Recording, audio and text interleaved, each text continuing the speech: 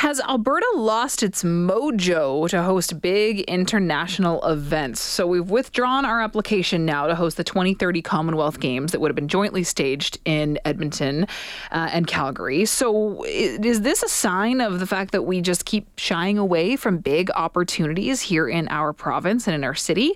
Our guest has written about this for the Edmonton Journal. He's a columnist for the Edmonton Journal, Keith Gerein. Keith, thank you so much for joining me. How are you? No problem. I'm doing great, Chelsea.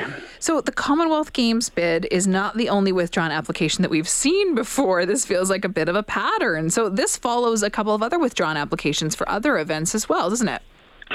Yeah, I had to kind of search my memory banks for this, but yeah, it sort of felt like there's been quite a few of late. And so, yeah, we had a bid for the 22 Commonwealth Games. We pulled out of that. Calgary, of course, pulled out of the 2026 Winter Olympics. Expo 2017 was another one we pulled out of. And then a reader mentioned this recently. I had forgotten about this one. Apparently, the 2015 University Games, that bid didn't go anywhere either. So yeah, it just kind of feels like there's a little bit of a pattern being established here. Not sure why that is. It's not something that we did in the past. I think we had a nice string in the 70s, 80s, and 90s of hosting some big events, but of late it's been a tougher sell. So when you write about have we lost our mojo, do you think we lack the courage to try to host one of these events? Do you think that it's just we're realizing that we don't have the capacity to do it? Are we afraid of the economic implications? What do you think is causing us to shy away from them? Well, I think it's a combination of all of those things, and we're not alone. I mean, these big games right now are difficult to stage. They become large spectacles, very expensive, very complex, and so you're seeing less and less competition around the world to host big events. And so I think everyone's kind of grappling with the same problems. But, my approach to this is, well, why are we even exploring a bid in the first place? That seems to be the odd part about this, is that we put together a bid committee, we build some momentum, we try to build some public support, and then we pull out before a final decision's made. And so that's a bit of a strange thing. And I think part of it comes down to just kind of a lack of getting together, a lack of alignment, a lack of strategy at the start of this. Do we really want to go after this? Is the public really behind it? Is the government really behind it? We know it's probably going to cost a lot of money to stage. So we need to get all those pieces in place at the start before we kind of go down the road and then recoil at the cost when it's sort of, 10 miles down the road. That's the part that's odd to me, is that we've launched these things but then don't follow through. Yeah. And I think by not prioritizing them, if you want to boil it down to that, I mean, we're losing out on a lot of money and a lot of opportunity, aren't we?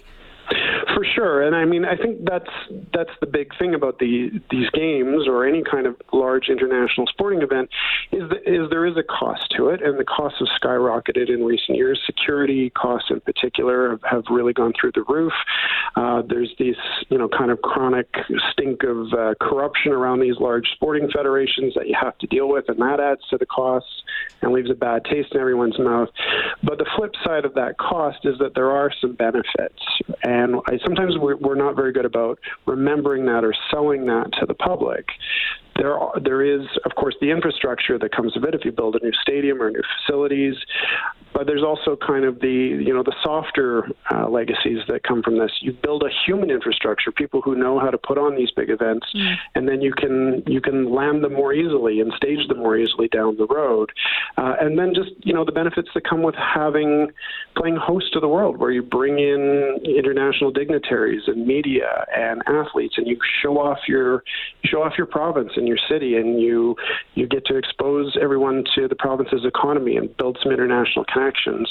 Now, those kinds of benefits, they're harder to measure, but they do have some effect. So there's a lot of good reasons to host this, and we just have to understand that there is an upfront cost. So there is we sometimes forget the second part of that. Yeah, and I think remembering too, Keith, that these, and you write about this in your article, these aren't just events that we pay a lot of money for that exist only for, a week or 2 weeks. The lasting impact that I think this can have on a community and on our memories and, the long-term impacts are something that maybe we're not considering well enough. Yeah, and I mean, I look at the 1978 games. I mean, I wasn't very old when that was happening, but we're still living and benefiting from the infrastructure that came from that. Commonwealth Stadium, most notably, gotten a lot of mileage out of it over the last 45 years. It's still, I think, the country's largest outdoor sports venue. And, it's not just the football team, it's, the Grey Cups, it's the concerts. Taylor Swift ever decided to come and play Edmonton again, that's probably where she would play.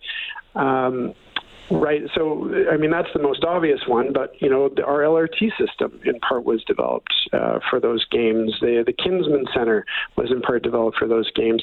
And we used those facilities to land other big events down the road, including the University Games in '83 and the World Track and Field Championships in 2001. So success kind of builds on itself. But at a certain point, these facilities get old and you need to kind of move on to the next thing. Well, Keith, thank you so much for sharing your perspective this afternoon. I really appreciate it. No problem, Chelsea. Take care. Yeah, you too. Take care. That's Keith Gerein, columnist for the Edmonton Journal, and wrote an opinion piece about this, and it's called "Has Alberta Lost Its Mojo to Host Big International Events?" So this coming after we've just withdrawn another bid to now co-host the Commonwealth Games for 2030.